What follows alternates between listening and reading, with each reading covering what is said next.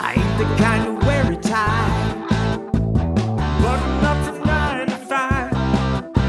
I tried that life but said goodbye. I'm not always polite, but I get the job done. Who says that work can never be fun? I'm simply unprofessional. Simply unprofessional. Yeah. Unprofessional. Yeah.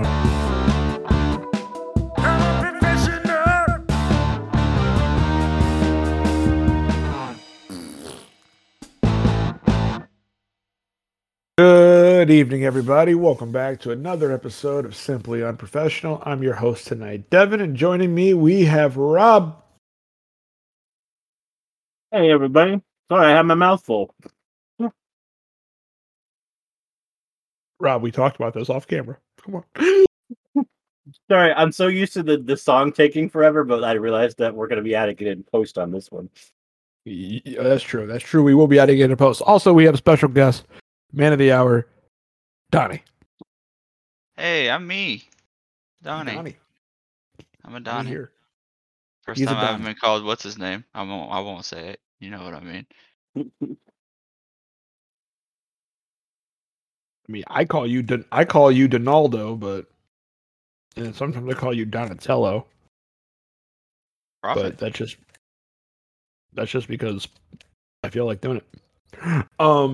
Anyway, tonight we're going to be doing a subclass review. Hold on. 5e subclass review. Anyway, we got a 5e subclass review. We're going to be doing Warlocks this evening because Webby cannot join us tonight, and he fucking hates Warlocks, so I knew this would be something he wouldn't care if we talked about. So, yeah. So we have our official Warlock list of subclasses that are currently official in the books. I think the last book to come out was Tasha's Cauldron of Everything, right? That was the last official book to come out, I believe. So far, yeah. There's one coming out pretty soon. It's not out yet. Yeah, I think that's the Ravenloft one, right? Or is that one already out? I think it came out. Did Van Richten's Guide to Ravenloft come out? It came out in May. Yeah, it's out. Boom. So yeah, Well, there's so that's another out. one coming out even like in August, beginning of August. I don't Okay, remember. so I guess the most recent book is Van Richten's Guide to Ravenloft because there is a class in there which Donnie may actually be really interested in. What's that? Depending on when I go over it, we will get to it. So you have in the Player's Handbook, your Player's Handbook ones, you have the Archfey, the Fiend, and the Great Old One. I really like the Great Old One, but it really depends on your type of campaign you're playing. Then after that, we have the next introduction was I think Sword Coast was Undying. And then you had Tasha's Cauldron. No, sorry, Xanathar's, which was Celestial, and the Hexblade, which I probably think is the most popular choice. Possibly the most statistically optimal choice. And then you have your Tasha's Cauldron, which is Fathomless, the Genie, and the Genie. And then the last one, which is Van Richten's Guide to Ravenloft, is Undead. So I think we should start at the top. We should just go. Let's start at the Archfey, go in alphabetical order because that's how it's on my list right here. So the Archfey. Hey, Rob, have you? First off, let's go over all of our histories of playing Warlocks in 5e. Rob, have you played Warlocks in 5e, and how often have you played them? I have. Well, unless you count Levi, who is an NPC, I have never played a Warlock. Are you familiar with Warlock though? Uh-huh. Okay. I know Donnie's played Warlocks. Oh yeah. A few. Yes. What subclass did you play? Have you played, Donnie? I have played. Let's see. I think I've made an Archfey. I don't think we played that one very long. I've played a Fiend, and I'm currently playing a Genie. But the first two were both multi-classes. Okay. But I'm currently doing a playthrough of nothing but the Genie Pact Warlock. Okay. And I've played a few of Warlocks. I've played I played a Fiend, I played a Great Old One, and I played a Hexblade. And then I messed around with a Celestial at one point. But I didn't really play it, but I messed around with it for a little bit. Yeah, how about you, Rob? I don't know. I mean, technically, we are PCs in the NPC where you play Levi. So if you don't want to say what patron he is, I understand. Oh, well, he has a Fiend patron. That's fine. Yeah, I think of the three in the main book, Fiend might be the most one plays the most. I think I would say in order it's probably Fiend, Archfey, Great Old One. That's just from people I've talked to. But yeah, Archfey. So you have Archfey. Let's see. My computer's being slow, so loading up the Archfey information here. There we go. So Archfays, they get expanded spell list like all Warlocks do. Their first level spells they get Fairy Fire and Sleep. Second level spells they get Calm Emotions and Phantasmal Force. Third level they get Blink and Plant Growth. Fourth level is Dominate Beast and Greater Invisibility. That one's nice. And fifth level is Dominate Person and Seeming. Excuse me. Dominate Person and Seeming. What the hell is Seeming? I have never used that spell.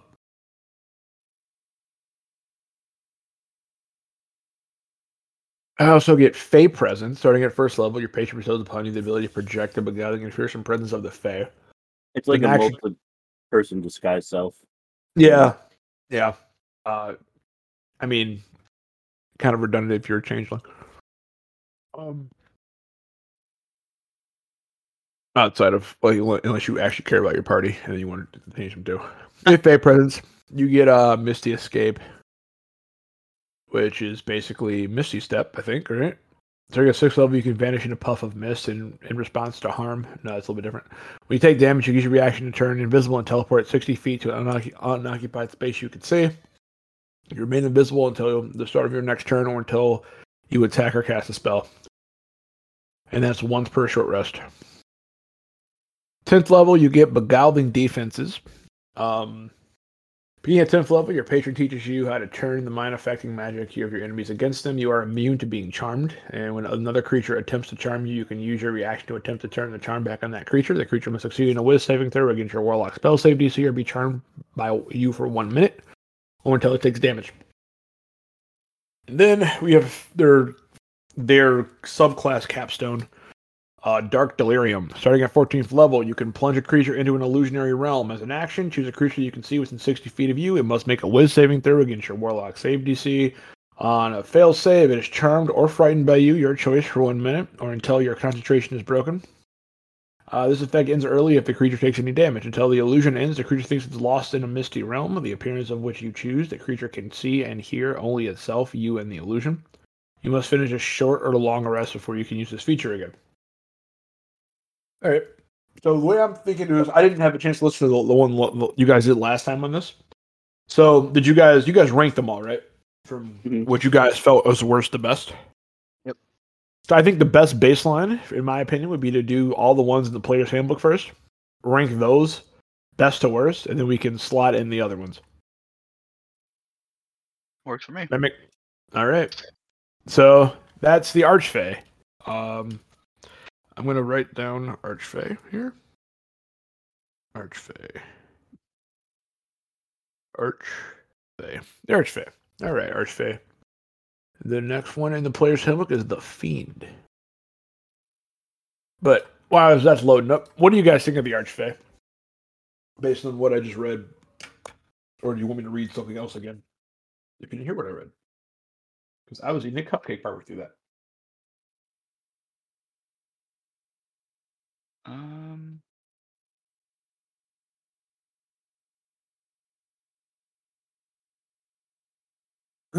I mean, I like the Misty Escape. Beguiling Defenses at level 10 is kind of like, because you get basically the same thing with Fey Presence, except you can't reflect charms back at people. Being immune to charm, though, I mean, I guess is good. Yeah, But how often are you being charmed? That's all. I think it's very game dependent. Mm. I think that's very game dependent, in my opinion. And then Dark Delirium, I'm not sure how useful that is. It's like, okay, so now the creature thinks it's just me and them, and they're gonna come straight for me. I don't. Right. And then if your allies damage it in any way, the spell automatically ends. So it's like, okay. I will say this: it's up to the DM on that one because it says they have the creature thinks it's lost in a misty realm, so they're like lost in like an illusionary hedge maze or something. And they can't really like see you, so they're just wandering around aimlessly. Could be useful, but there really isn't a mechanic that establishes that. You know what I mean? Yeah. I mean, it might be good to like intimidate people out of combat too. Like But it would be something that's kind of nice. Like you hit you hit them with it. Like if there's like a guard guarding a door, you hit them with it, and then your party can like sneak in and pass the guard, and because he doesn't notice them. But at the same time, I think there's easier ways to accomplish that doesn't require a 14th level ability. mm, I mean, yeah, it's a short rest. You're going to get it back, but like most of Warlock things are short rest. And it might like the spells they get some cool spells. Like Sleep's a pretty good spell. Pretty good. Yeah, Sleep's pretty solid early on. Blink is pretty nice. Greater Invisibility is amazing. I still don't know what the fuck Seeming is. Let's see what Seeming is. It's a 5th level illusion spell. It lasts for 8 hours. The spell allows you to change the appearance of any number of creatures you can see within range. You give each target a new illusionary appearance. An unwilling target can make a saving throw, and if it succeeds, it is unaffected by the spell. So it's basically just a souped up version of your innate ability you get through the class through Fate Presence. Okay. Except you can do it against unwilling people. Right? no, it's like I said, it's a multi-person disguise self. Like you just cast illusions over the party that can change. Oh, okay. I thought you were talking about that being Fate Presence. And I was like, oh, okay. But no, that's just that. Yeah, okay. It's multi-person disguise self. Like, I mean, all right. I think this one definitely would shine better in like a social game. And that's kind of unfortunately how I do feel about the. I think if you're playing a standard game, and this is me personally, if you're playing a standard game, like if you only have the player's handbook and you know you're going to be like a mix of like combat with maybe like some social intrigue, Fiend I think for a Warlock is probably the most optimal choice in terms of just like raw numbers. I do like Great Old One the most in my opinion from a mix of both of those worlds, but I mean Archfey to me just seems like it does have a pretty baller spell list though. But it just seems really, to me personally, it seems like it's more suited to being. It's campaign dependent. Yeah. Other than that, I mean, I think it's not bad. It's not bad. Thematically, I like it a lot. Yeah, Mechanically, how thematically they it's implemented dope. it, not my favorite. Yeah, thematically it's dope. There's really none of the abilities really stand out to me as like, oh, that's really dope. Like none of the abilities make you want to play that subclass for that ability. Nope. Just the spell list is pretty much all I The think spell it's is got going pretty for it. solid. The spell is pretty solid, but you already can like poach spells off spells anyway as a warlock. So it's True. like it's like all right. So then we have the Fiend. The Fiend, probably the weakest spell list of all of them because it's just damaging spells. But we have the Fiend. You get your spell list. First level is Burning Hands and Command. Second level is Blindness, Deafness, and Scorching Ray. Third level you get Fireball and Stinking Cloud. Fourth level is Fire Shield and Wall of Fire. Fifth level is Flame Strike and Hallow. So as far as spells go, just really combat oriented, but not bad. Just not a lot of utility within those spells. I mean, Command, yeah, Stinking Cloud, maybe. You can get creative with Wall of Fire and Hallow, but that's really about it. Like, there's not really anything that's like overly utilitarian in that. It's kind of I harken back to like the more experience I think a D&D player gets, the less like damaging spells seem like appealing. You know what I mean? Yeah, I agree with that. Because you start getting more creative with your other spells that are more impactful than just pure numbers. And yeah, I mean, but I think for just a pure number game, like if you want to just do some damage, it's not bad. So yeah, I think the spell list is pretty weak for the Fiend. How do you feel about that one, Rob? Yeah. I mean, like you said, it's mostly Yeah, damaging stuff. There are also things that you could steal from other spells. yeah, So yeah. I mean, like obviously Fireball's nice. Like everybody likes having Fireball. Fireball's nice. But I mean, whatever. I mean, you're very clearly put in the blaster position if you're getting this spell list. Yeah, very, very much. Like you're very much the blaster. Level 1, you get Dark One's Blessing. So first level, reduce a creature to 0 hit points. You gain tip hit points equal to your charisma modifier plus your Warlock level, minimum 1. At higher levels, that could be it's really useful. Even at lower levels, it's not bad. I mean, at higher levels, like 20th level, that's a potential of 25 temp HP when you drop somebody down to 0 hit points. It's not bad. It's fine. For being in my opinion, as an ability, it's fine. It's not like groundbreaking, but it's not bad. It's a level 1. It's a free level 1 ability that you get at level 1. I don't think it's bad at all. Yeah, I think it's very front loaded. I think as you get higher levels, it's less useful, but at the same time, most Yeah, I mean, games because are obviously lower things are level. doing more damage. I think once you get past like level 5 or 6, it starts becoming like because and then you're like, okay, I have to be the one that puts this guy to 0 to get the bonus for it, and then it's like, and even then the bonus for it, like it's going to shave off like part of damage, not even like full damage at this point. I mean, if So it's this kinda was like, a class that's meant to get hit, I would say that's a lot more useful. But if if that you're was on getting the, if hit that was this on the many Hexblade, times, it'd be better yeah, because they're meant to be in the melee. that's probably better from them. If you're just a squishy boy and you're getting hit enough to make this worth it, you're probably knocked out. Yeah. I mean, even if you don't get hit, though, it's nice to have that temp HP buffer so when you do get a hit, because you can carry that till, I think temp HP lasts till a short rest, right, Rob? a long rest. Long rest. So, I mean, yeah, you can carry that pretty much all day. So you can, feel it. Like, if you're level 20, like, if you want to metagame the system here, guys, if you're level 20, you go find that level, 1 kobold, and you kill him. I mean, and then 25 temp HP is not bad. you have 25 temp HP for the rest of the day when you go through. So that first time you do get hit in combat, it's not as bad. Yeah. But other than that, I mean, that's a niche situation. And then at level 6, you get Dark One's Own Luck. 6th level, you can call on your patron to alter fate in your favor. When you make an ability check or a saving throw, you can use this feature to add a D10 to your roll. You can do so after the initial roll, but before any of roll's effects occur. And you get that once per short or long rest. I think that's a good ability, a very good ability. Being able to roll an extra D10 in a saving throw, that is literally the difference between life and death sometimes. And yeah, no, that's a solid ability. I think that's a really good ability. So far, in my opinion, I'm looking at it like this. I think they have spell list. Spell list is kind of weak. First level 1 ability is like take it or leave it. It's not great. It's not bad. It's okay. This one I think is definitely like a big thumbs up in my opinion. Like Dark One's Own Luck is a nice reason to want to play this class. Like it makes me kind of like looking at those initial classes that stands out to me. Right. Yeah. The spell list too, like none of those spells is really going to outshine Eldritch Blast. So it's like they're basically useless.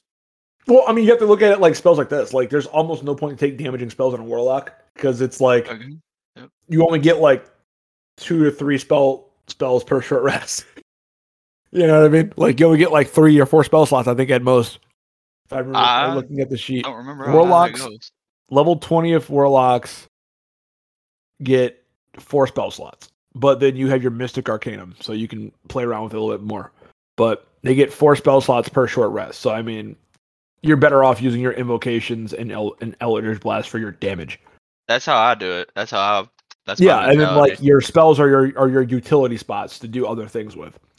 Yep. That's how I've always played my Warlocks for the most case. I very rarely will have a damaging spell in my Warlock. Yeah, so you have Dark One's Own Luck. You have Fiendish Resilience. Starting at 10th level, you can use you can choose one damage type. When you finish a short or long rest, you gain resistance to that damage type until you choose a different one with this feature. And damages from magical weapons or silver weapons ignore this resistance. So, not bad. I will say it's better or worse depending on if you know what you're fighting. Like if you know you're getting ready to, you're getting prepped to fight like a white dragon or a blue dragon or something like that, and you're like, all right, I'm gonna take my short rest. I choose cold. You know what I mean? Yeah. I have cold resistance, so I mean, like, you kind of know what you're fighting. You know what you're getting into. You kind of gonna be like, all right, cool. Like, that's gonna pay off for you way more than just like generically walking around with like fire resistance. Yeah, well, like if you don't know what you're fighting, though, you should choose Yeah, one yeah, of the main three, like bludgeoning, slashing, piercing, because those are what's going to come up most often. Yep. Donnie did bring up a good point. What would you give? Because I forgot. What would you give? Letter grade would you give the Archfey?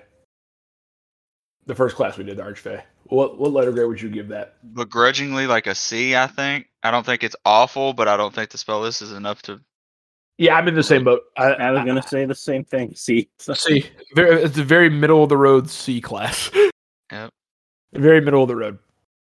And are we going to do like plus minuses, or are we just going to just do hard letter grades?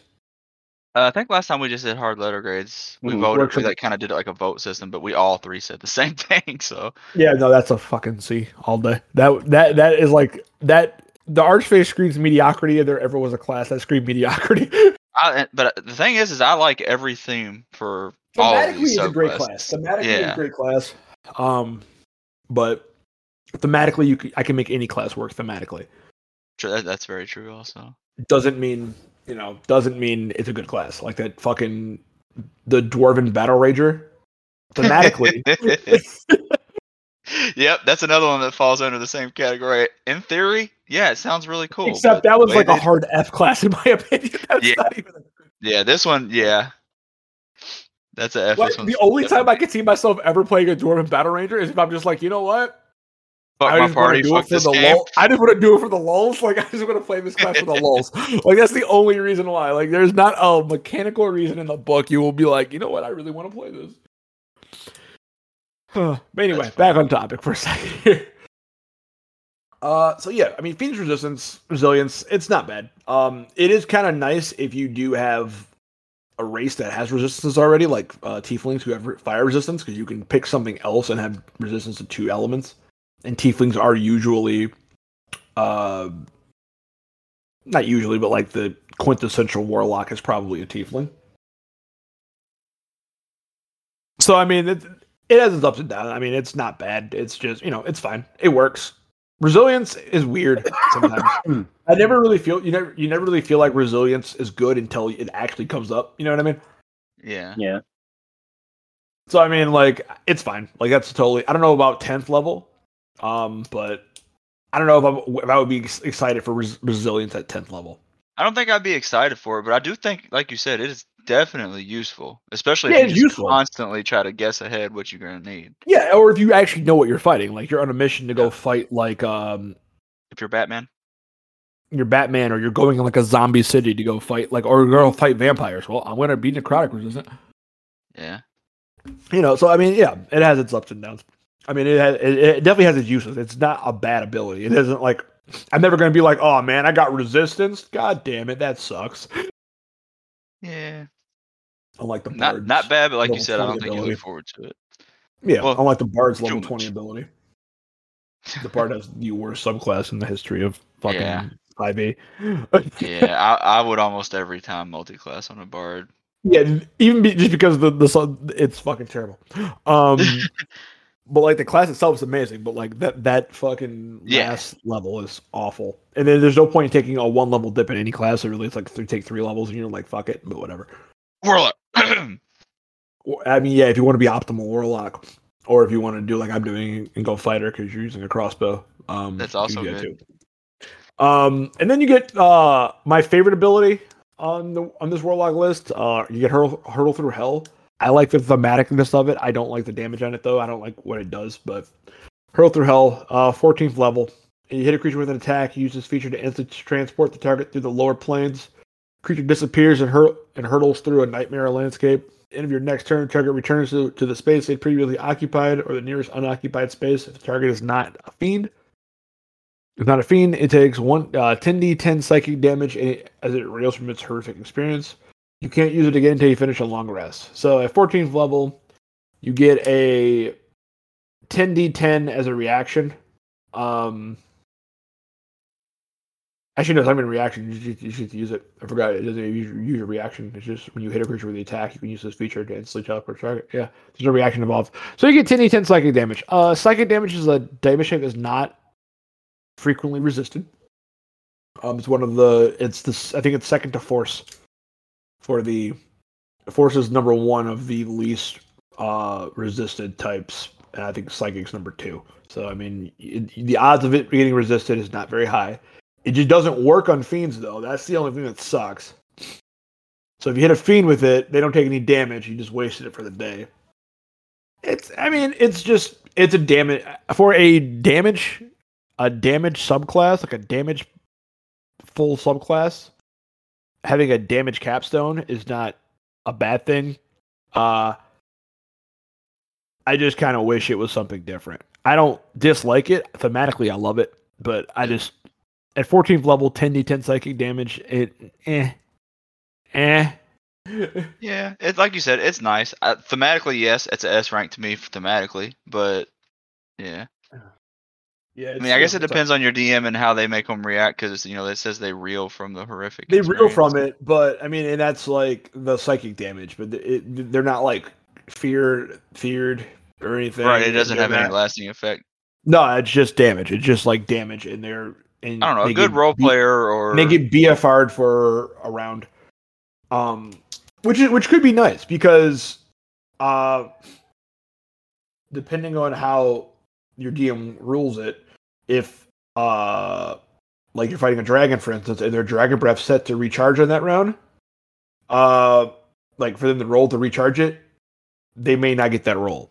So it puts them off for another turn because they weren't on the field to get that roll. And it gives everybody else a turn to like heal up. So like if you're fighting one big creature, like you're fighting a big dragon, like you send them through hell, and until the end of your next turn, they're gone. So you have everybody gets one free action basically to like drink potions, heal up, kind of like regain the ground, maybe get up any like dying party members. So I mean, it is useful, but the cleric can do that with banishment at level like 4. True. Possibly for longer. And if there are certain creatures, they're just permanently gone. They don't come back. I'm a pretty big fan of that spell. Webby hated me for using that spell when I used it before. So I banished 2 of his creatures immediately. It was pretty funny. But yeah. So what are your opinions, Rob, on the last ability here? I mean, it's pretty good. I mean, it doesn't take away from anything else, basically. Like, so if you're using something to damage, you can add 10d10 psychic on top of it, but you can only get it back after a long rest. So it's basically like like a big double hit if you could hit with something else and then use it, but it's just damage, so it doesn't really do any. I mean, I guess for a round, it also takes them out of combat. So yeah, I mean, yeah, I think it does have that it's not, utility. like, It's yeah. Okay, is where I'm sitting at it on it too. It's for damage, it's fine, but I mean, it's just damage. And I don't know about you guys, but I rarely am looking at like when I get to like past like 10th level, I'm rarely looking for stuff to give me more damage. Right. Usually I want like more survivability, more utility. I mean, if damage comes along with that, great. But like it's not something like I need. Like if they came back and they were like feared or they were like stunned for a round off the fear, immediately would be 10 times better. Excuse me, sorry. But yeah, just damage gone for a round, useful, but not like not like the reason I want to play the class. I think the strongest ability on this by far is the Dark One's Own Luck. Just for that ability of once per short rest to roll a d10 and add it to a saving throw is phenomenal. I agree. All right, what are you guys feeling on rankings for the Fiend here?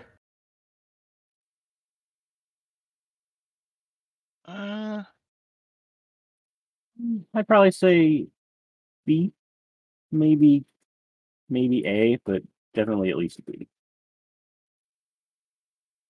Yeah, I'm gonna say a high B. I'm feeling like low B, but I'm with you. B. All right, so I guess that one's a B, which is fine with me. But like, I'm a little biased. I'll openly admit that. So then, out of the next ones and the last one in the player's handbook, we have the Great Old One, which is my personal favorite. But I won't be biased on this one. I promise. I won't. You have the Great Old One. So as far as spell list goes for the Great Old One, first level, you get Dissonant Whispers, Tasha's Hideous Laughter. Second level, you get Detect Thoughts, Phantasmal Force. Third level, you get Clairvoyance and Sending. Fourth level, you get Dominate Beasts and Avard's Black Tentacles. Fifth level, you get Dominate Person and Telekinesis. So how you guys feeling about those spells? I mean, not terrible. I mean, it's not my favorite list. No, I mean, like they're not bad. The spells are not my favorite part of the class, but they're not bad. Toxic Hades Laughter is a really fun first level spell that can take people out of the fight. It's more of a utility based spell. I do like it. Sending can come up. It's useful. Clairvoyance, Dominate Beast, and Dominate Person and Beast can be very useful. Telekinesis is always useful. Avard's Black Tentacles, again, it's a damaging spell. Not a huge fan of damaging spells in Warlocks in general. But yeah, I mean, it's not the worst. It's not the best, but it's not the worst. How do you feel about it, Rob?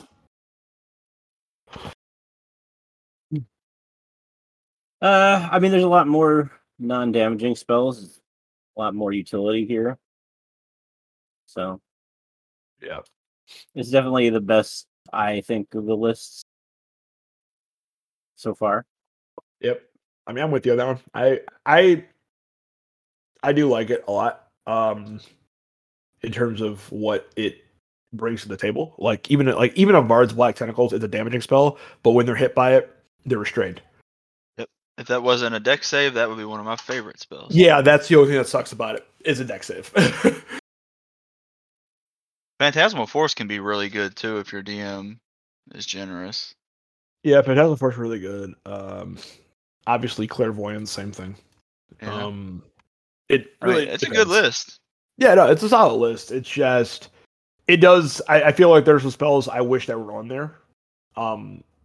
That may or may not, I don't know if they've been, to be fair, those spells may not have been out at the time when this spell came out. So I will give it to that. I will chalk it up to that. For the first level ability, you get Awakened Mind. Starting at first level, your alien knowledge gives you the ability to touch the mind of other creatures. You can telepathically speak to any creature you can see within 30 feet of you. You don't need to share a language with the creature for it to understand your telepathic utterances, but the creature must be able to understand at least one language. I love that. Yeah, me too. Like that's a S tier when you need it. Yeah, no, that's amazing. Like that ability, in my opinion, that ability is amazing because like I used to use it all the time when I was there. Because as long as they understand any language, I can have a conversation with them. So essentially, you know every language because if they know a language, you can talk to them. Yes. That's just speaking it though, right? Yeah, you can't understand. They can't you can't read their mind and hear it back, but you can at least communicate your side of something to anybody that can understand the language. Gotcha. So useful for level 1. That's insanely good. Yeah, I mean, even with your party, like when I played this in Goose's game, my character never talked unless he actually had to. It was like out of 30 feet. I would just like whisper shit to people in their head. Creep. I love it.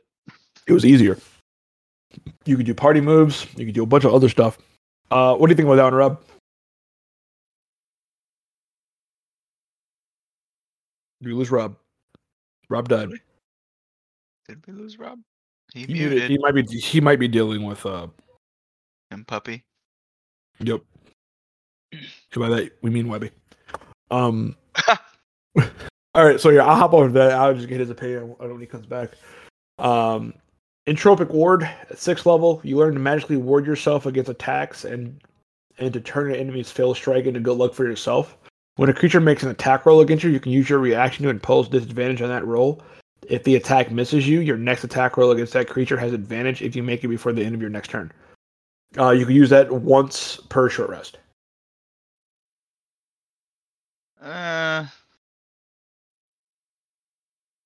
Now, when they say attack roll, that would cover spell attacks like Eldritch Blast? Yeah, any attack roll, not melee, any attack roll.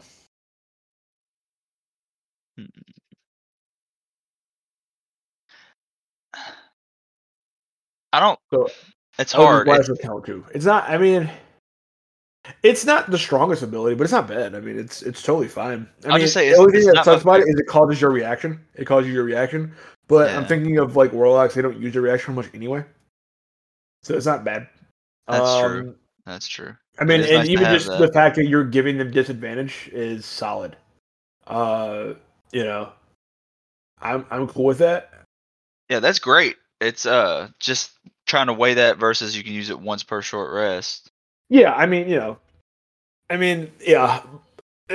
That's probably the worst part of it is once per short rest. But would it be too strong if it was effectively once per combat, or your reaction once per turn? It'd be much stronger. That's for certain. That'd be crazy. Once per turn, you can do that. You can use your reaction to give them disadvantage. Maybe and gain make it advantage. proficiency or something. No, that's still a lot.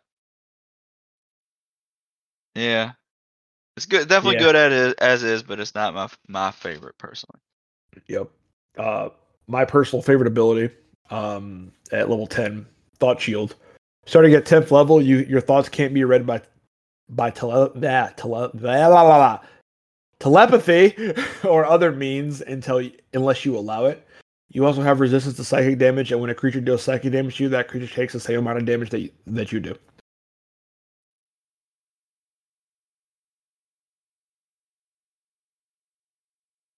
So I personally love that ability.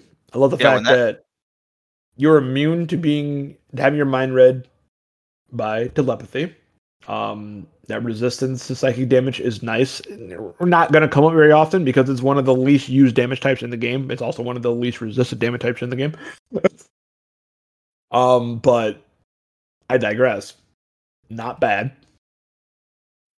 And I mean, if they do deal psychic damage to you, it gets dealt back. Kind of the same thing. Not the last two parts of that, not really the strongest, but not being able to have your mind read by telepathy, I think is pretty strong ability. Depending on the game you're in, especially. Imagine giving that ability to a bear totem barbarian. You're just like, haha, I am immune to everything. I mean, but the easier way to do that is just make a shard mine, because shard mines are already naturally resistant to psychic damage. So make a shard mine, bear totem barbarian, and then you're immune to everything. Yeah, but this one, because everyone's like, oh, you know what? The only thing that I can hit a barbarian with is psychic, and then it damages you back with the same psychic energy. It's like, what the fuck? Yes. Oh. Honestly, you'd be better off at that point as a barbarian to not, because 9 times out of 10, whatever hits you with psychic energy has less HP than you do. You'd be better off not having resistance to it and just letting it hit you and just have the ability where if you take psychic damage, they take the same psychic damage back. That would be better. So like psychic nuke you, they just drop dead, and you're fine. But yeah, Rob, while you were gone, Awakened Mind. How do you feel about it? Starting at first level, you can telepathically speak to any creature you can see within 30 feet of you. You don't need to share a language with that creature in order to understand understand your telepathic other utterances, but the creature must be able to understand at least one language. Very useful. One, for secret communication within long distances, and two, there's a lot of things that don't speak the same language as you do. So I mean, only thing that sucks is it's not two-way. You can't read their mind right back. But that's fine. You can at least get your point across and like make your intents known on what you intend to do to like your party. Like if you're trying to like, oh hey, like this guy's trying to take us to jail, I'm gonna stab him in the neck, so that you can let your party know that, and they all can get ready before you stab that guy in the neck. And then Entropic Ward. 6th level, you learn to magically ward yourself against attacks, turn your enemy's failed strike into good luck for yourself. When a creature makes an attack roll against you, use your reaction to impose disadvantage. If the attack misses you, your next attack roll against that creature has advantage. If you make it for the end of your next turn, you can use it once per short rest.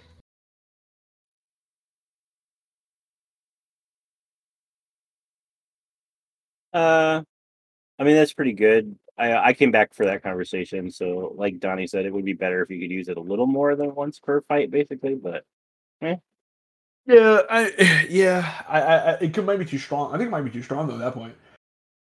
Possible. yeah, I mean, not like you'd have to find a way, like maybe like half your wisdom mod, so it's like 3 is the most you could do, or half your Yeah. charisma mod or something like that. Yeah.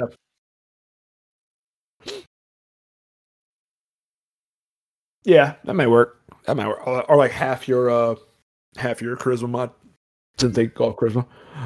And then the 14th level, the capstone. Create Thrall. At 14th level, you gain the ability to infect the humanoid's mind with the alien magic of your patron. You can use your action to touch an incapacitated humanoid. The creature is then charmed by you until a remove curse spell is cast on it.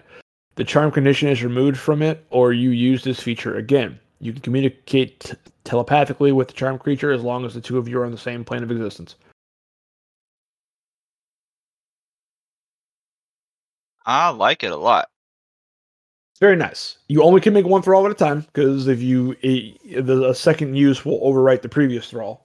But being able to just have a thrall anywhere on the existence that you can like have him do stuff for you, and you can communicate with him no matter how far he is, as long as he's on the same plane as you, I think is really solid.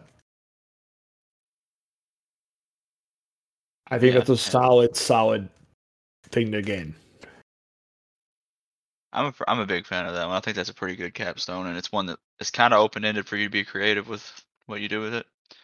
Yeah. It gives you the player room to be unique, but also like still give him something that feels powerful, and it doesn't feel like it's something else. You know what I mean? You feel like, oh, this could also work with this class, or this also work with this class or this subclass. It feels very like to itself, its own thing. And then, but also, yeah. How do you feel about it, Rob? Yeah, I mean, it's depending on who and stuff you enthrall. They can be very useful. Grover already does that, which with his dick. Kind of it. He's the new icon. All right. So letter grade for the great old one, guys. I think it's easily an A. Yeah, I'd say A at least. Just like it actually has useful, really useful stuff. Well, I'm happy you both said A because I don't have to say it because majority rules here. I feel it's an A personally as well because I really enjoy that class in general. It's one of my favorite warlocks to play, especially if I know the game is going to have social implications as well as what you call it. I mean, who doesn't want to be in agreement with Cthulhu? Like, I mean, yeah, I also love Cthulhu, so I mean, like for me, I just say, you know what I mean? I'm just saying, it's perfect. You're ushering Cthulhu into this world. Yes, that's what I try to do. All right, now let's jump to Sword Coast, and we'll do Sword Coast. We got Sword Coast to do. 1 second. Then we got Xanathars. Tasha's, and then we got the Ravenloft to do. So Sword Coast is the Undying. The Undying. All right, Undying. Spells what the Undying gets. I'm going to go through this a little bit faster. Undying. First level, False Life, Ray of Sickness. Second level, Blindness, Deafness, Silence. Third level, Feign Death, Speak with Dead. Fourth level, Aura of Life, Death Ward. Fifth level, Contagion, and Legend Lore. How you guys feeling about the spells for that one? Again, it's mostly like there's not a lot of damaging. It's mostly utility things, which is best for Warlock. So pretty solid. Yeah, I agree. Yep, same thing. Like I think it's a well-rounded spell list. You gain some stuff you don't really have as the Warlock, in my opinion, from that list too. Level 1, Among the Dead. Starting at first level, you learn the Spare the Dying cantrip, which counts as a Warlock cantrip for you. You also have advantage on saving throws against any disease. Additionally, undead have difficulty harming you. If an undead targets you directly with an attack or a harmful spell, creature must make a wisdom saving throw against your spell save DC. An undead need make a saving throw if it includes you in an area of effect, such as the explosion of fireball. On a fail save, the creature must choose a new target or forfeit targeting someone instead of you. Or forfeit targeting someone instead of you. Yes. Potentially wasting the attack or spell. On a successful save, the creature is immune to this effect for 24 hours, and undead is also immune to this effect for 24 hours if you target it with an attack or harmful spell. So I thought it was very awesome until that last line. Yep. But other than that, I mean, the additional Spare the Dying cantrip and advantage on saving throws against disease. I mean, we play with different def rules than like a lot of other like the by the book D&D game. So for our purposes, not that useful. For like standard D&D, Spare the Dying is a more useful cantrip than, you know what I mean? Yep. But yeah, I don't know. I mean, it's for vanilla D&D. Even then, like I'm not a fan of that. It would be very powerful. I'm not gonna lie. Like it would be extremely powerful. Even took like a 1 level dip and chose this patron and then went straight cleric. That would be insane. If you did that, if it didn't have that last line. Yeah. But I don't know, man. It just like it's not bad.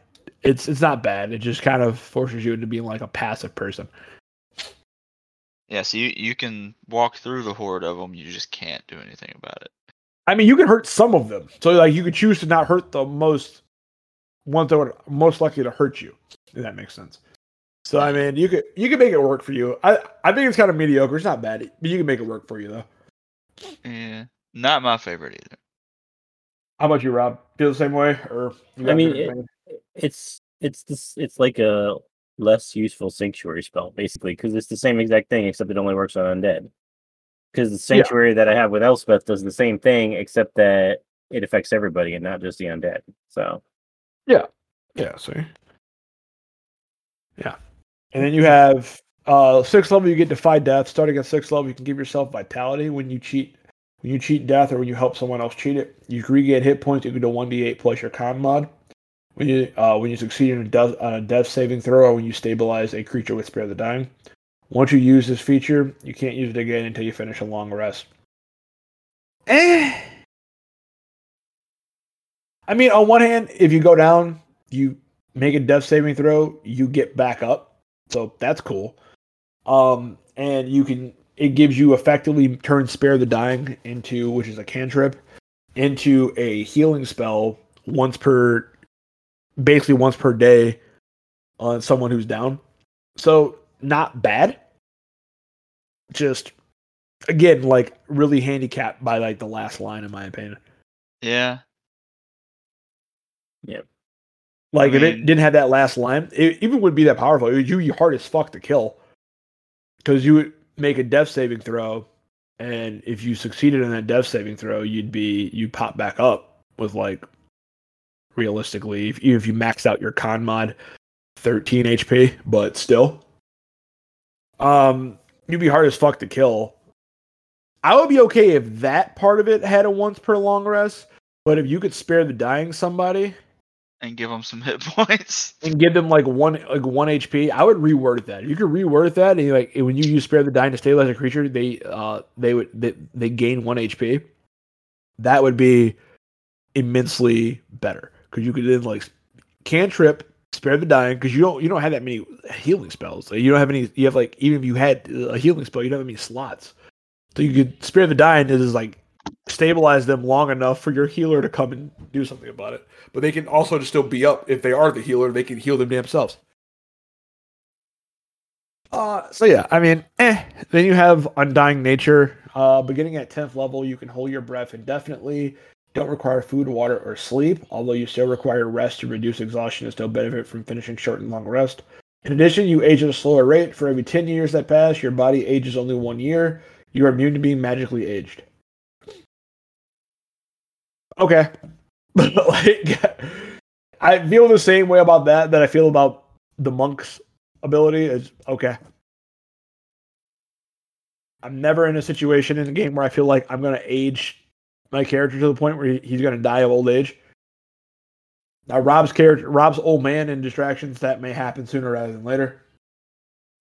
Druids have the same thing, though. Yeah, sure do. Like, yeah. So I mean, it's even then, it's like, yeah, it's not terrible. It's thematic, but it's like whatever. It's take it or leave it. I think that's garbage at the level you get it at. I mean, like yeah. what it's given you. I mean, to be fair, holding your breath indefinitely, don't require food, water, or sleep. Nice.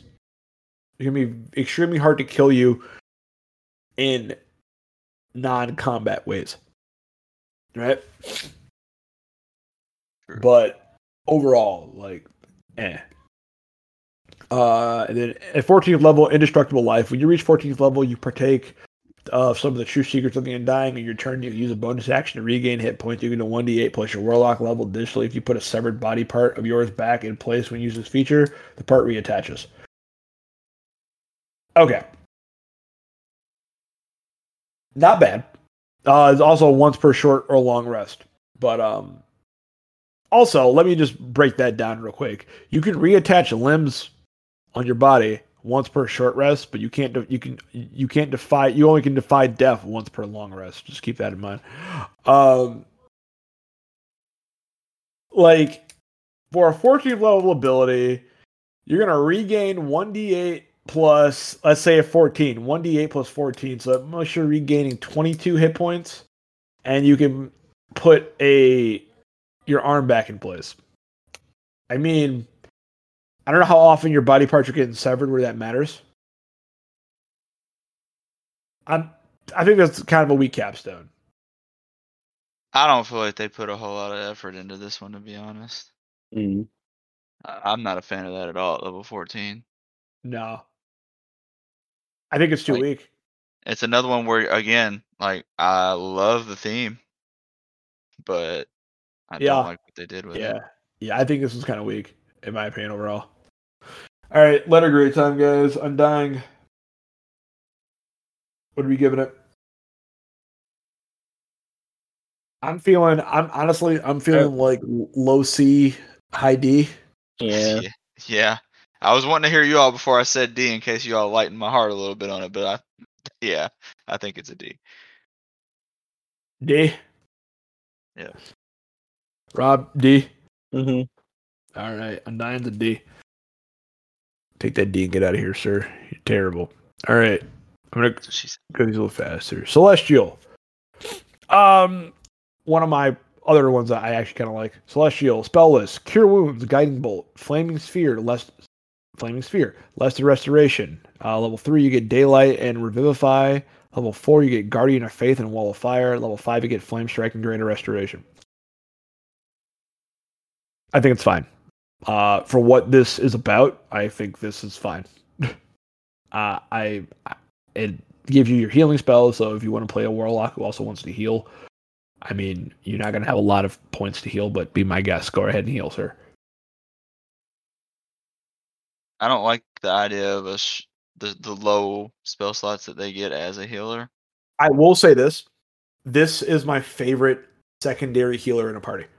If you're in a party where you feel like you need a secondary healer, this is my favorite class of secondary healer because they get their spell slots back in a short rest. Yeah. Yeah. I can see that as a secondary. Yeah. Yeah. So I do love. I do like their spell list. Yeah, it's not bad. It's a good mix of both. As I mean, there's a lot of damaging things like you're never going to use. Like you're never going to fucking use Guiding Bolt. Flaming Sphere is not bad. Revivify. Okay. Wall of Fire, Flame Strike. There's a lot of like, but you get to like you got Restoration on there, which is pretty damn good. Lesser and greater, and you get Cure Wounds. Yeah, I think it's fine. I think it's fine. How about you, Rob? Yeah, I mean, you're basically going for a cure class. You're Like basically going for a healer that's worse than a paladin cure or a cleric. paladin, yeah. I mean, they could be pretty decent damage dealers Yeah, with the spells that they're yeah. just with the spells they're getting. I mean, But the spells like that that they instead. have combined with their, I mean, we haven't gotten to it, but combined with Healing Light, like they aren't bad. It's not a bad No. healer choice. No, they're not bad. They're not bad. So bonus cantrips. They get to learn Light and Sacred Flame. I mean, It Light counters is Warlock useful. cantrip. There's no way a Warlock's ever going to use Sacred Flame over Eldritch Blast. I'm sorry. No, never. It's never going to happen. They count as Warlock cantrips, but they also don't count to get your cantrips known, so they're free. So hey, they're free. It's free real estate. Healing Light. All right. First level, you gain the ability to channel celestial energy to heal wounds. Have a pool of D6 that you can spend to feel this healing. Number of dice in this pool equals 1 plus your Warlock level, so it's less dice than the Paladins lay on hands. As a bonus action, you can heal one creature you can see within 60 feet of you, spending dice from the pool. The maximum number of dice you can spend at once equals your charisma modifier, minimum of 1 dice. Roll the dice you spend, add them together, and restore them hit points to the total. You regain all expended hit dice when you finish a long rest. That sucks. It's a long rest, that sucks. I'm not going to lie. If it was a short rest, this would be like a great healing class. Long rest put a little bit of a slow down on this, but it's not bad. I mean, it's range lay on hands with less dice.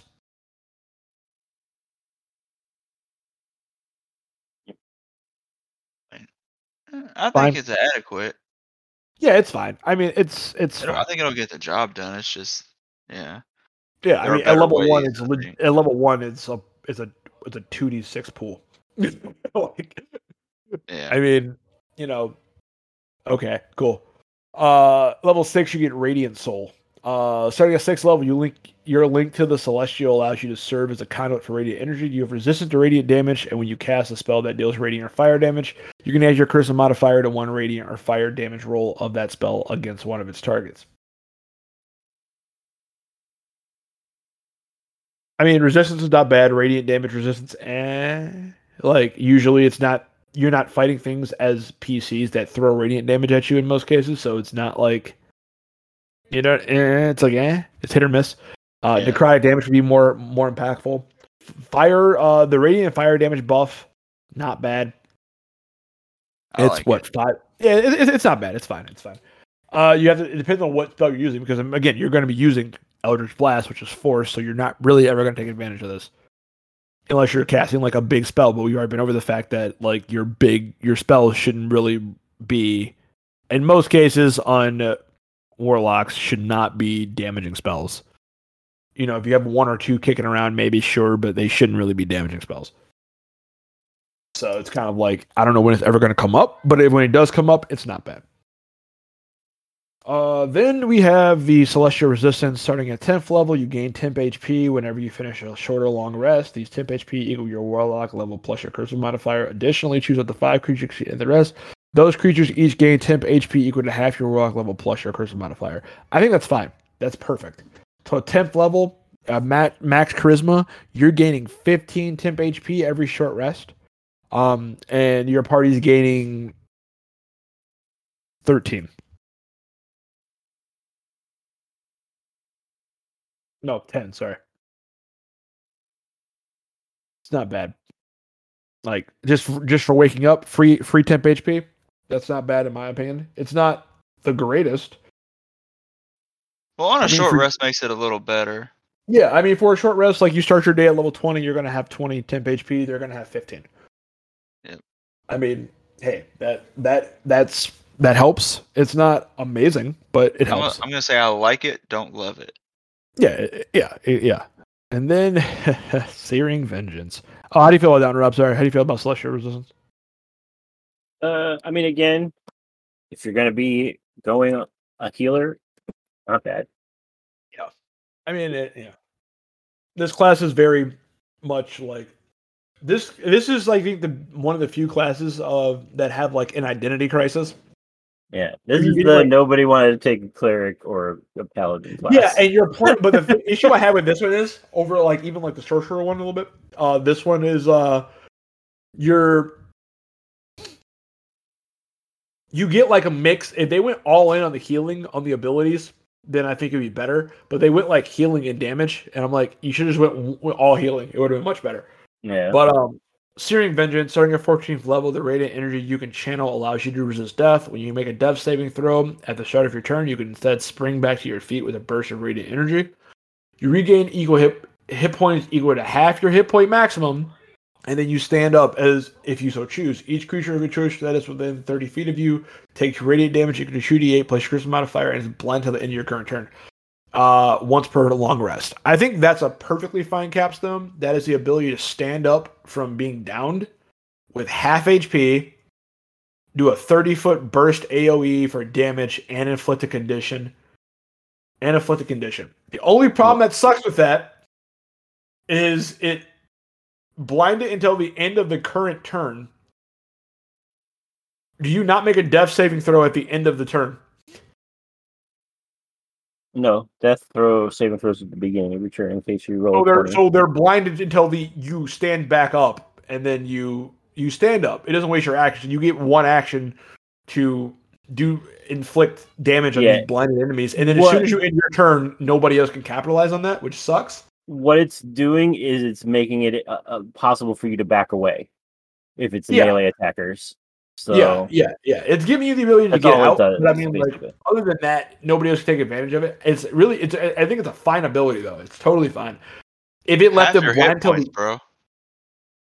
half the hit points. It's solid. It's a better capstone for the Undying subclass. Yes, The Undying. Yes.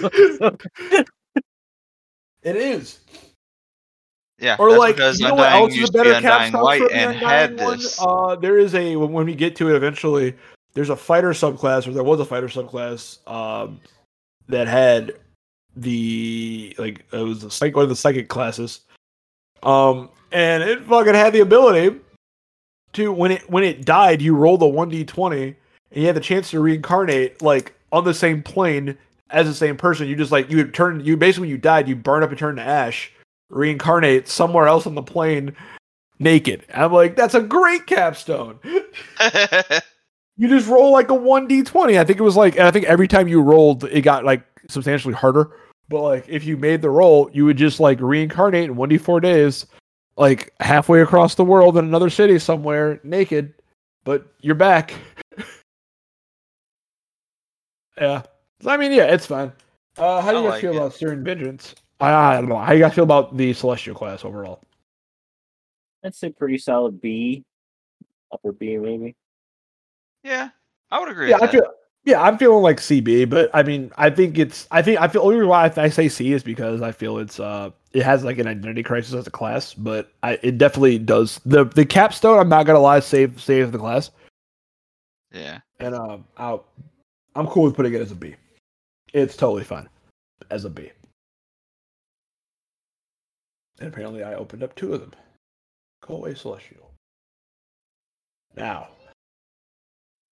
We have the Hexblade, the other one from Xanathar's Guide, which is arguably probably one of the best subclasses for the freaking Warlock. Hexblade. Alright. Spell is for the Hexblade. First level, Shield and Wrathful Smite. Second level, Blur and Branding Smite. Third level, Blink and Elemental Weapon. Fourth level is Phantasmal Killer and Staggering Smite. Fifth level is Banishing Smite and Cone of Cone. Cone of Cold. Jesus Christ, Cone of Cone. spell list wise, you can. I'm getting paladin vibes. Like that's all I can say. I'm getting paladin vibes. I mean, it has shield when I'm downing favorite spells. Yeah, but on a warlock with so few spell slots, I feel like it's less useful. The only issue with the hexblades though, on this one, they don't hexblades don't really use their Eldritch Blast that much. They can, they don't have to. They're mainly paladins. Like they're basically just warlock paladins. Like that, yeah. But their one ability that they get, fucking Hex Warrior, that I'm going to get to in a second, makes them fucking crazy. Especially if you want to take a 1-level dip into Hex Warrior for as a paladin. Cough, cough. Anybody that plays paladin, cough, cough. You should for this one ability alone. But yeah. So I mean, it's a fine list. You are, if you choose to dive into it, you are a paladin. You get your shit back on a short rest. You're a paladin. Hexblade's Curse, first level. Starting at first level, you gain the ability to place a baleful curse on someone as a bonus action. Choose one creature you can see within 30 feet of you. The target is cursed for 1 minute. Curse in early if the target dies or you capacitate until the curse ends. You gain the following benefits. You gain a bonus to damage rolls against the cursed target. The bonus equals your proficiency bonus. Any attack roll you make against the target is a critical hit on a roll of 19 or 20.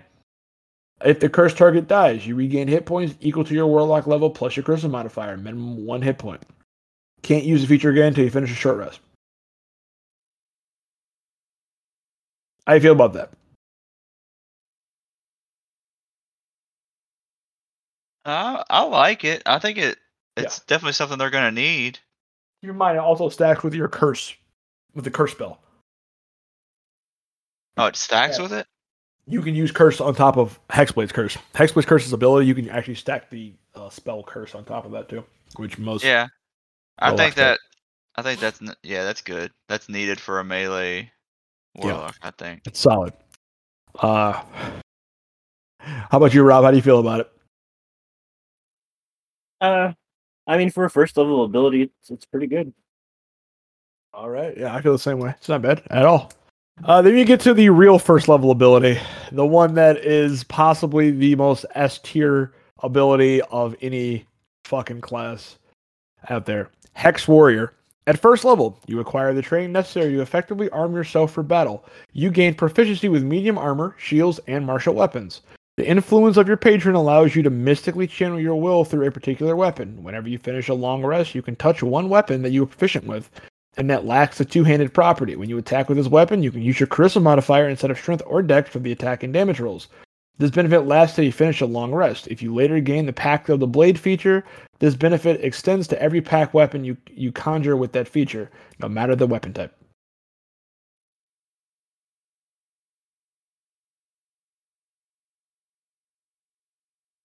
Yeah, I think that's very, very strong. Helps not have it's to. Very strong. You don't have to have 3 super high stats. You can now have. It's 2. insanely strong on a paladin because paladin's biggest weakness is they are super. They're very mad. Yes, they're very multiple attribute dependent. And you're just like, oh, I don't need strength anymore. Sweet.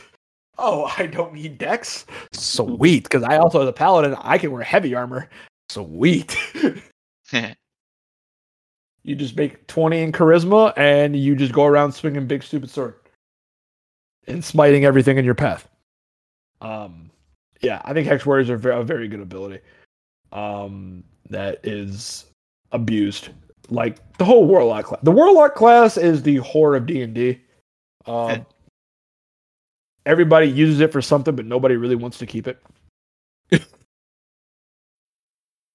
Even though I will gladly turn the Warlock whore into a housewife. I have played pure Warlocks quite a few times. Also, by the way, that also works really well on Bards too. If you want to take a lone level dip as a Bard into Hexblade, guess what? You now can attack off your dex, off your charisma modifier, with any weapon. Take a lone level dip. Because you can pick any weapon you proficiency with, as long as they have a two-handed property. Crossbows or hand crossbows. A hand crossbow build would be fun with that. Yeah, The Hexbow? The Hexbow exists. I've made a Hexbow. They're fun. Accused Spectre, a Cursed Spectre. Starting at 6th level, you can curse the soul of a person you slay, temporarily binding it to your service. When you slay a humanoid, you can cause its spirits to rise from its corpse and its Spectre. When the Spectre appears, hold on 1 second.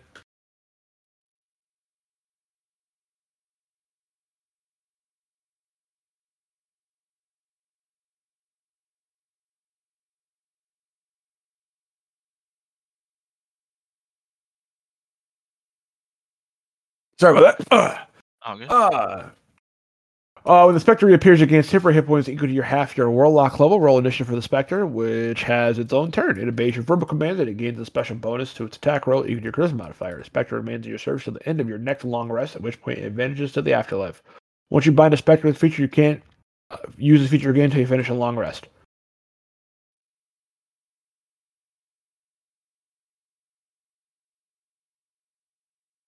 Yeah, I mean, that's pretty cool. Especially at a 6th level to be able to just summon something once a fight. Yeah, I mean, day. yeah, I do like that it pops up in the fight with its own turn. Like, so it's not like a spell you have to cast. It's just like a reaction kind of thing. You're just like, oh, it happened. Cool, let's do it. Boom. And you're right there. Does this not feel weird placed with this subclass for you though? Like it feels weird to me. Like I like it. It's a ghostly specter. It's weird. It does feel odd. Like it should have Undying should have had this. Yeah. Well, I mean, it's because you're basically bound to the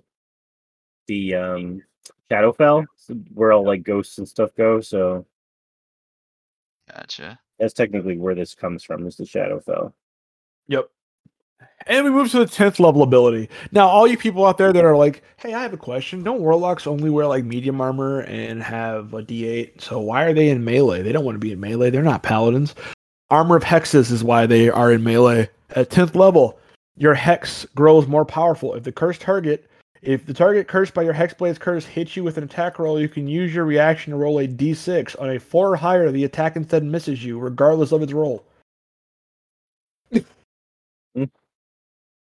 Yeah. So 50% of the time they roll for damage. You're just like, no. I don't think so, sir. And then when you get to 14th level, it gets even more crazy. Master of Hexes. Starting at 14th level, you can spread your Hexblade's curse from a slain creature to another creature. When the creature cursed by your Hexblade's curse dies, you can apply the curse to a different creature you can see within 30 feet of you, provided you aren't incapacitated. When you apply the curse this way, you don't re-get hit points from the death of the previous cursed creature. So you can just bounce your curse around the battlefield, and as long as you're taking on one-on-ones, 50% of the attacks that come at you don't miss anyway. Yeah. I like it. Yeah, Hexblades are really nice. I really do like Hexblades, and if you can like work out other ways to like, you have 6 levels to play with, kind of sort of like work out other ways for them to like take advantage of like crazy shit, and then you can kind of do that and abuse the system, and that's what Hexblades are for. They're for abusing the system, basically. I've always wanted to play one, never got around to do it. I always talked myself into other ones. Well, they are more melee, and you're not really you play melee, but that's not really your forte. Yeah, Or I prefer your preference. Yeah. Alrighty. So what do you guys want to give the Hexblade? Honestly, I think a high A. Yeah, I think it's an easy A. That's just me though. Yeah, I would say A as well. An easy A. It's an easy A class. Easily one of the better ones to pick. Agreed. Now we're getting into the 3 I don't know a lot about, so I'm learning with you guys. We are in Tasha's Cauldron of Everything now. Donnie knows more about the genies. Actually, let's start with the genie because you know more about the genie. Hang on, somebody's knocking at the door. Sorry. Donnie knows more about the genie. Somebody's knocking at the door. It's the genie telling us that he can't talk about the genie. I guarantee you that's what it is. He's gonna be like, "Yeah, guys, sorry, I can't talk about the genie." He's saying right, guys. right He said, here. "I'm not opposed to tell you." That's what I thought. I thought so, but no. So genie. I'm biased on Genie- this one. You You'll get probably agree, but I'm biased. You get 4 kinds of genies. You get a Dao, a Jin, and a Freet, and Rid. So earth, air, fire, and water. There's never a wind genie. Sad days. So at first level, your spells you get, depending on the spells you get, there's a lot of spells in here. God damn it. First level, just genie spells in general. You get detect evil and good. Detect evil and good, and then if you're earth, you get sanctuary. Air gets thunder wave. Fire gets burning hands, and water gets fog cloud. Second level, you get phantasm force. Earth gets spike growth. Air gets gust of wind. Fire gets scorching ray. Water gets blur. Third level gets create food and water. Earth gets melt in the stone. Wind gets wind walk. Fire gets fireball. Water gets sleet storm. Fourth level, you get phantasm killer. Earth gets stone shape. Wind gets greater, or air gets greater invisibility. Fire gets fire shield, and water gets control water. Fifth level, you get creation. Earth gets wall of stone. Wind gets seeming, or air gets seeming. Sorry. Fire gets flame strike, and water gets cone of coal. And at ninth level, you get wish, and none of the other ones get. You get nothing else for the ninth level spells. So overall, I think it's solid, really solid. You get wish and creation, the two of the stronger spells.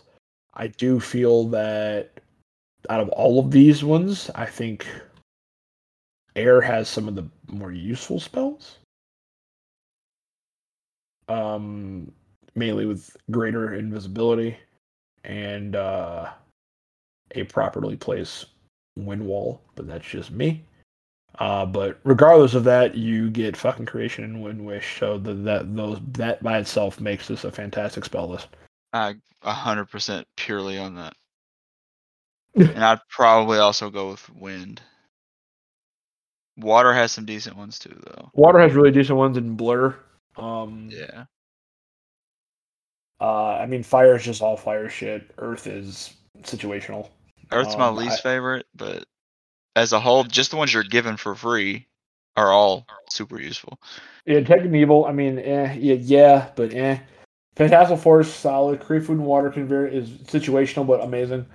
Phantasm Killer, kind of the same thing. Creation is creation, and Wish is wish. There's nothing really to miss there. Yeah, Wish kind of makes this the best spell list if you don't have Wish already. Yeah, no, I agree. First of all, you also get your Genie's Vessel. It's either a oil lamp, an urn, a ring with a compartment, a stoppered bottle, a hollow statuette, or an ornate lantern. You are touching the vessel. You can use it in the following ways: bottle respite. As an action, you can magically vanish and enter into your vessel, which remains in the space you left. The interior of the vessel is extra-dimensional space in the shape of a 20-foot radius cylinder, 20 feet high, and resembles your vessel. The interior is appointed with cushions and low tables, and is comfortable. And it's a comfortable temperature. While inside, you can hear the area around your vessel as if you were in space. You can remain inside the vessel up to a number of hours equal to twice your efficiency bonus. You exit the vessel early if you use a bonus to leave. If you die or if the vessel is destroyed. When you exit the vessel, you appear in an unoccupied space close to it. Any object left in the vessel remains there until carried out. And if the vessel is destroyed, every object destroyed there harmlessly appears unoccupied. An unoccupied space is close to the vessel's former space. Once you enter the vessel, you can't enter it again until you finish a long rest. You also have Genie's Wrath. Once during each of your turns, when you hit it with attack roll, you can deal extra damage to targets equal to your proficiency bonus. The type of the damage turned by your patron. Bludgeoning for earth, thunder for air, fire for fire, or cold for water. Vessel's AC equals your spell save DC. Its hit points equals your warlock level plus proficiency bonus, and is immune to poison and psychic damage. The vessel is destroyed or you lose it. From 1 hour ceremony to receive a replacement for your patron. The ceremony can be performed during a short rest, and the previous vessel is destroyed if it still exists. The vessel vanishes in a flare of elemental power when you die. I think it's totally fine. Totally solid. Nothing wrong with that. I think it's a very good first one, and the way that it expands is great later. Yeah, no, I think that's totally fine. That's solid. I always like items that or classes that give you like an item to attach to because Precious. It gives you role playing potential. Yep. Yeah. So all in all, I like that one a lot. Elemental Gift. At 6th level, you begin to take a characteristic of your patron's kind. You now have resistance to damage type determined by your patron's kind. Bludgeoning for earth, Thunder for air, fire for fire, coal for water. In addition, as a bonus action, give yourself a flying speed of 30 feet that lasts for 10 minutes, during which you can hover. You can use this bonus action a number of times. You can use this bonus action a number of times equal to your proficiency bonus, and you regain all expended use when you finish a long rest. I mean, flight is flight. That's always nice. It's Resistance and non-concentrated flight to me makes this top tier. yeah, no, that's solid. That's always solid. I mean, the resistances kind of take or miss because they're all kind of like questionable resistances, Yeah. But Yeah. other than that, like even the flight by itself is solid. Is Rob? What do you think? I don't like it, and you should stop playing it. Shit. That tells y'all 10 minutes up to 6. What's your proficiency go up to? 6? Up to 6 times a day at level 20? Yep. This is almost what sold me on this, but it gets better. You get Sanctuary Vessel. At 10th level, when you enter a genie's vessel via the Bottle Respite feature, you can choose up to 5 willing creatures that you can see within 30 feet of you, and the chosen creature are drawn into the vessel with you. As a bonus action, you can eject any number of creatures from the vessel, and everyone is ejected if you leave or die, or if the vessel is destroyed. In addition, anyone, including you, remains within the vessel for at least 10 minutes. Gains the benefits of finish a short rest, and anyone can add your proficiency bonus to the number of hit points they regain if they spend any hit dice. A sharp part there. Solid utility. That's really good. A 10-minute short rest and extra hit points. It's another one I think solid. is very That's good. really good. It's really good, and there's no actual cap on that. How many times you can do that? That's pretty nice. Then you have limited wish. At 14th level, you entreat your patron to grant you a small wish. As an action, you can speak your desire for your genie's vessel, requesting the effect of one spell that is 6th level lower and has a cast time of 1 action. The spell can be from any class of spell list, and you don't need to meet the requirements of that spell, including costly components. The spell simply takes effect as part of the action. Once you use feature, can't use it. You can't use it until you finish 1d4 long rest. That's always solid and good. That's very good, actually. It could be really interesting though if the DM wants to be like, if the DM feels like you crush on that too often, and they want to be like, if you piss off your patron, they add like a chance of failure to that, which could, like, for roleplay reasons, I could see them like totally doing that. Like you keep asking for shit, but you're not like doing them shit, and and then they're just like, well, all right. Considering I'm playing this, I'm gonna say that's a horrible idea. I might agree with you, but I'll never admit it. But no, overall, very it's really strong. cool. I think this class is actually really strong. I think it's easy A, in my opinion. Yeah, I wouldn't argue. How do you think about that wish, S. Rob? I mean, I would. It's easy A. I mean, I would be willing to give this the first S tier. If you'd like to, I think it's a solid one. I was gonna say S too, but yeah, the only thing that, as a DM, that saves that last one, so I'm not like, no, you can't take it, is that it's the 1d4 long rest. So it's not an everyday thing, hopefully. Yeah, we just got to keep track of days real good. But yeah, like, I think it's perfect as it is, honestly, with the 1d4 days, because it's like you're not actually asking every day, you're asking potentially every 8. Right, unless you get lucky, and then you always are rolling the one long rest. That just means that my patron loves me. Possibly. Yeah, but I honestly, I think it's S. I mean, wish alone, but just what everything else does for the Warlock class, like, it all fits very well together, I think. Not to mention your practice with a genie. All right. So yeah, no, that one's solid.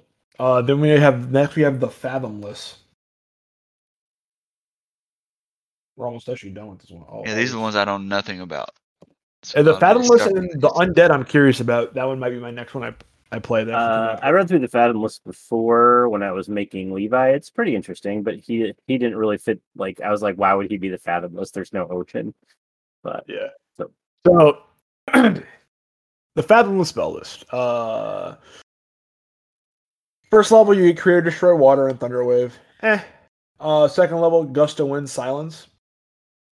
I do like both of those spells. Third level, you get Lightning Bolt and Sleet Storm. I do like Lightning Bolt, but I like it better in Druids when you can fly in your fucking, like, a hawk form and cast lightning bolt from above the fucking battlefield. Yep. 4th level, you get control water and summon elemental. Always solid. 5th level, you get Bigsby's hand, which in quotations appears as a tentacle, and Cone of Cold. I think spell list is kind of like it has some utility, but I think it's kind of lacking. It's not like I get to summon the Kraken. I mean, you could summon an elemental. You could argue and say a Kraken is an elemental. Yep, you heard him wrong. But yeah, I mean, I think it's kind of it's the spells they didn't really add a whole lot, but I mean, it's not bad. It's fine. It's thematic at the least. Thematically fits. Not my least favorite, but not very high on my list of subclasses. Yeah, same.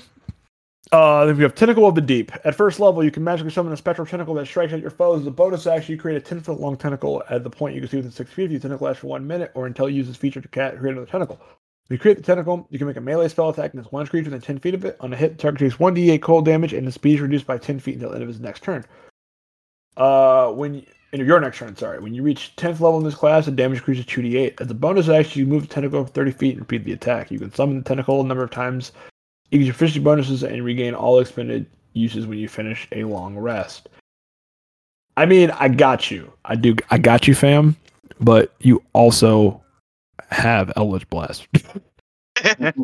I got you, though. Everything on every Warlock sheet ever, which is why I like the Genie a lot, because it's all like utility. It doesn't try to add to because they know you're gonna just fucking Eldritch Blast shit into oblivion. They don't care about anything but this is a bonus action, so you can Eldritch Blast and create the tentacle. This is basically like giving them a cleric's spiritual weapon, basically. Yeah, so you can attack with both your main and this. That is true. It's nice, but I mean, it's one of those things where it's like that extra 1d8 at 10th level. I think you have 3 bolts at Eldritch Blast. I think, or 2, 3 or 2, right around there.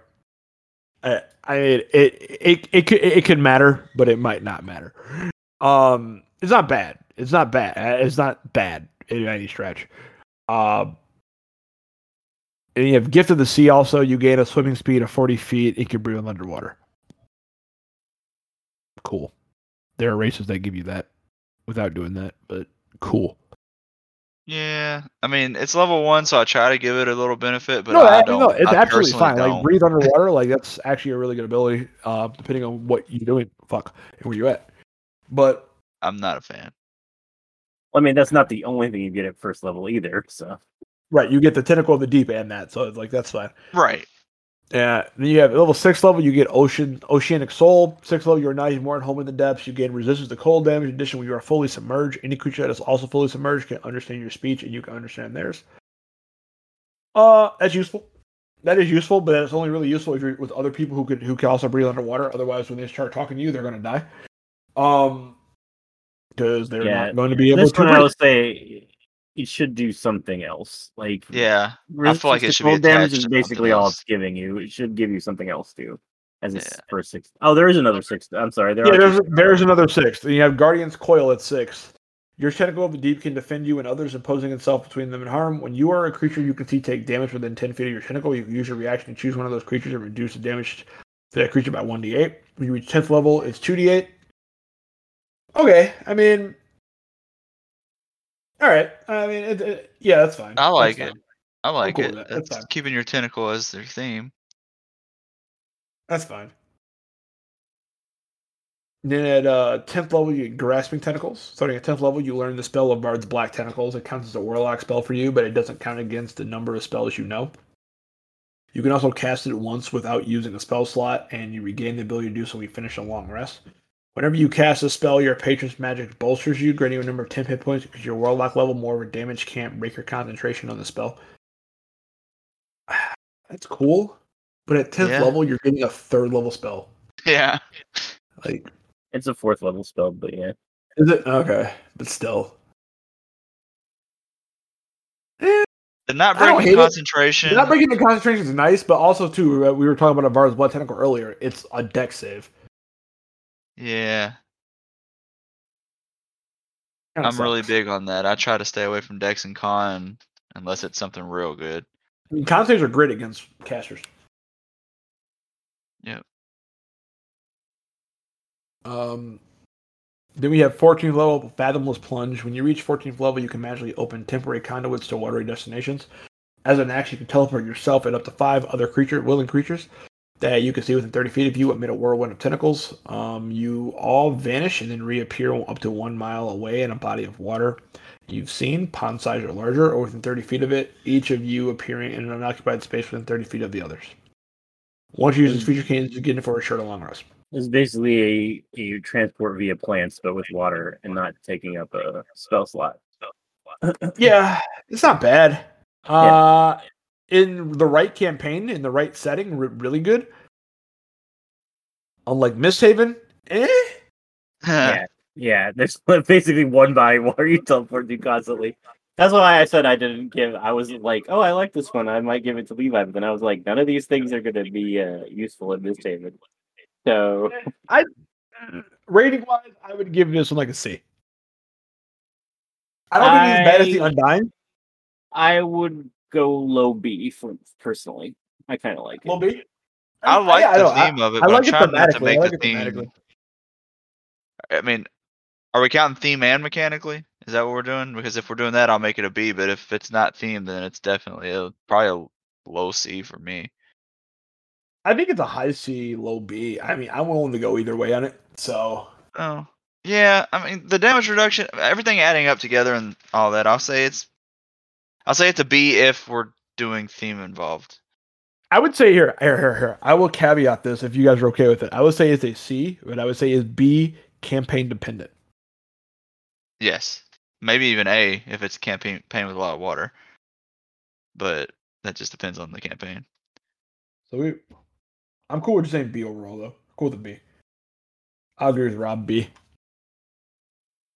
And then we got the newest one. The one I haven't looked at all yet, but I think I might like it. Yeah, that was not on my... I don't have that one in, because I've been looking in D&D Beyond. It's not in there, so yeah, I can't even read it. Because I love Ravenloft, so I'm curious to see how this works out. So this is Van Richten's guide to Ravenloft. This is the undead Warlock, not the Undying. Not to be confused with his slower, more retarded brother. The undead Warlock. Let's see how this one works out. See if I like it. So spells you get, first level, you get Bane and False Life. Second level, you get Blindness, Deafness, and Phantasmal Force. Third level is Phantom Steed and Speak with Dead. Fourth level is Death Ward and Greater Invisibility. Fifth level is Anti-Life Shell and Cloud Kill. So you get Phantom Steed, which is super nice. I like Phantom Steed a lot. I think it's one of the better ones. You get Anti-Life Shell, which is always, if used properly, always solid. And in Cloud Kill, it does damage. Whatever. But Greater Anti-Life Shell, Greater Invisibility, Phantom Steed, Speak with Dead, and Death Ward, depending on how you use Death Ward. Solid. Death Ward is take or miss, but I would say the biggest ones are probably, from my opinion, Greater Invisibility, Phantom Steed, Speak with Dead, and Anti-Life Shell. I actually like that spell list a lot. Yeah, I think it's one of the better ones for sure. How about you, Rob? Yeah. I mean, again, I can't see it myself, so it's like I hear you reading them off, but it's hard to keep them all in my mind. But they seem pretty good. All right, I got you. So you have Form of the Dead, Form of Dread. At first level, you manifest an aspect. You manifest an aspect of your patron's dreadful power. As a bonus action, you transform for 1 minute. You gain the following benefits while transformed. You gain temporary hit points equal to 1d10 plus your Warlock level. Once during each of your turns, when you hit a creature with an attack, you can force it to make a Wisdom saving throw, and if the saving throw fails, the target is frightened of you until the end of your turn. You are immune to the frightened condition. You can transform a number of times equal to your proficiency bonus, and you regain all expended uses when you finish a long rest. The appearance of your Form of Dread reflects some aspect of your patron. For example, your form could be a Shroud of Shadows, forming the crown and robes of your Lich patron, or your body might glow with glyphs from an ancient funerary rites and be surrounded by desert winds, suggesting your mummy patron. Okay. Temp HP, frightened, not bad. Doesn't do a whole lot, but as a bonus action for temp HP, being immune to frightened condition is a hit or miss, whatever. It's alright. For level 1, it's alright. It does give you something to grow into later. Because, I mean, 1d10 plus at level 20, that's a potential of 30 temp HP. Yeah. Which ain't bad. I think it's pretty good. Yeah, it's not bad. It's not bad at all. And then inflicting frightened from a range is always interesting, because if the guy's trying to close on you, he can no longer continue to close. He has to actively try to get away from you. So if you're playing like the ranged caster from the back, you see a guy trying to get up on you, you hit him with that, and now he's like, oh fuck, I gotta run away. He turns around and spends a turn running away from you, and then he's gotta regain that ground. Well, no, frightened doesn't make you run away, you just can't move closer. Right, which, I mean, effectively does the same thing. Not exactly, but makes a thing.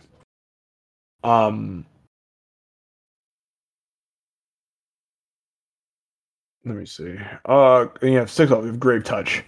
At 6th level, your patron's powers have a profound effect on your body and magic. You don't need to eat, drink, or breathe. Here we are again.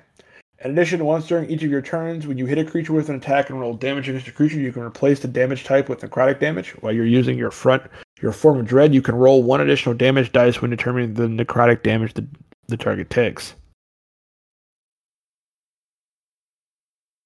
You can roll 1 additional damage dice when determining. Oh, okay. You get extra dice, or do you get to replace one of the dice? I think you get extra dice of damage.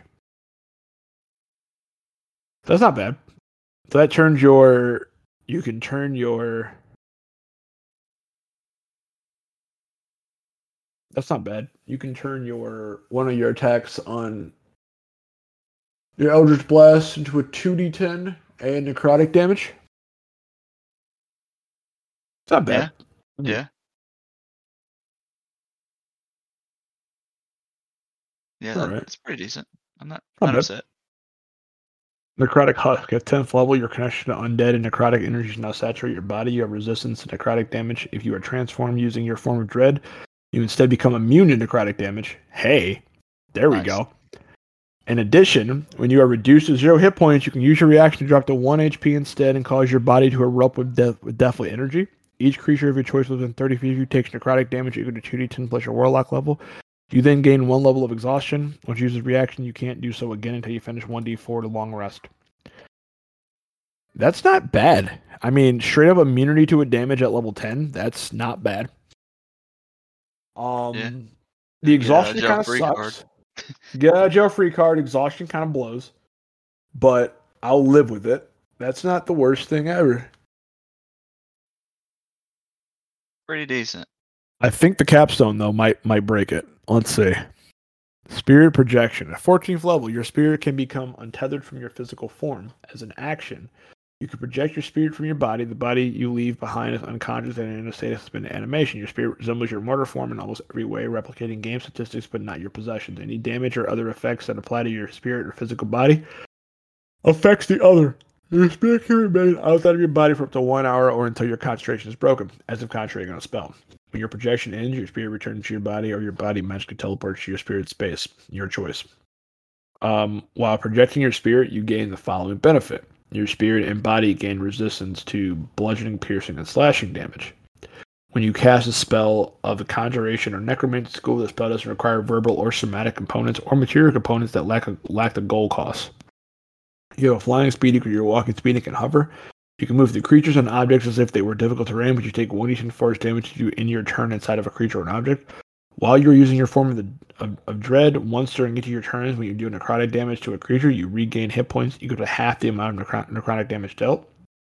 Once you use this feature, you can't do so again until you finish a long rest. That could be interesting. The biggest thing about that could be interesting is when the projection ends, your spirit returns to your body, or your body magically teleports to your spirit space. Yeah, So that's you what I can was thinking. theoretically walk through walls, get like in like an advantageous position inside of like a castle or something, and then end it and teleport to your body, and now you got past all the guards and shit. You're already inside. That could work. That's not bad. It's not bad. Not as good as the genie, but not bad. Definitely better than the Undying, in my opinion. Yeah. Oh, for sure. How do you feel about it, Rob? Yeah. I mean, I'd say I'd probably give it a high B, maybe low A. Yeah, I'm kind of feeling the same thing. BA. I'm more so a B. B? Yeah. I'm cool with that. B's solid. Definitely a B class. There's definitely fun to be had with it. Yeah, I think it's B class for sure, but I think if you factor in like purely for like thematically and like RP purposes, I think it's one of the better ones. Yeah. But overall, our list of in last place, the Undying is the worst subclass you can pick for a Warlock. And then tied for actually our next one after that is the Archfey. Our C is Archfey. All of our B's are Fiend, Celestials, the Fathoming, and the Undead. Undead. Those are all B's. So those are all pretty. I would probably say like your B's are your good options. Like they're very fair. They're very fair. They all have like some thematic purpose. So like you could pick them and like thematic them, but you're not gonna be like you're not gonna feel like you're like not keeping up with like one of the A or the S's in your group. Like they're still going to be, beneficial and useful. I would feel, in my opinion, I feel like if you pick the Undying and you also have like a Hexblade or a Genie in your group, you're gonna feel fucking useless. Because that class is awful. And you have we have our A's. We have two A's. We have the Great Old One, and we have the Hexblade. And then our only S class is the Genie, and I think the Genie is actually legitimately an S. Yeah. And yeah, that's our list we came up with, peeps. Also, so the book I was thinking of that hadn't come out yet, it was Strixhaven, a Curriculum of Chaos, because I was talking to Webby about it, because it's going to make the owl folk a legitimate class in that, or a race rather. But that one is a combination with the Magic the Gathering. So it's a combo book like they did the combo cards. But that one is actually, there's 3 books coming out in the fall. That one comes out in November. But first in September comes The Wild Beyond the Witchlight, which is mostly about the Feywild. And then after that, in October, comes Fizbane's Treasury of Dragons, which is mostly about dragons. Oh, nice. Looking forward to that. Is that supposed to like flesh out the Feywild? Yeah, I guess so. It says wickedly whimsical adventure for Dungeons & Dragons World's greatest role-playing game. Wild Beyond the Witchlight, a Feywild adventure. So I guess it's probably like that one Campaign. sounds like it's a campaign book, but it might have like extra stuff about the Feywild in it, I'm assuming. Nice. I am happy about that. Very nice. Same here. All right, guys. I think that's all we got for you guys today. Rob, where can people find you on the internet? You can find me on Twitter at Confessor_X and on Twitch at twitch.tv/ConfessorX. We can't find Donnie anywhere. I'm not going to ask him. And you guys can find me on Twitter at DMP_Pookie and on Twitch at Mist3 and on eBay looking for a reminder book to remind us to do the Science Corner with Rob and the other stuff we got to do. Rob, we need a Science Corner. Corner is 2 intersecting parts of something. There you go. It's Science Corner. Wow. I don't really have anything prepared because I wasn't thinking of it. I mean, I'm kind of in the same boat with my inspirational quotes here. So I'm gonna kick back on old Dolly Parton over here and use one of hers. The way I see it is, folks, if you want the rainbow, you got to put up with the rain. There you go. Another Dolly Parton science. What with this? Don't wear high heels on a soggy lawn. Yep. These are life-changing things here. Yep. Donnie, sometimes you just find yourself staying on the front lawn in high heels, and you're just like, man, shit's soggy today. I should have did this. Oh, we agreed we weren't telling anyone about this, Devin. Well, Rob, Donnie, look. Sometimes you just got to accept who you are, okay? But all right. Anyway, that was fun. I had a good time. Everybody had a good time. You had a good time, right? Points gone. No, anyway, thanks for coming out, guys. It was a fun episode. And as always, fuck Booster Gold. Fuck Booster Gold. FBG. I ain't the kind to wear a tie, button up from 9 to 5. I tried that life but said goodbye. I'm not always polite, but I get the job done. Who says that work can never be fun? I'm simply unprepared.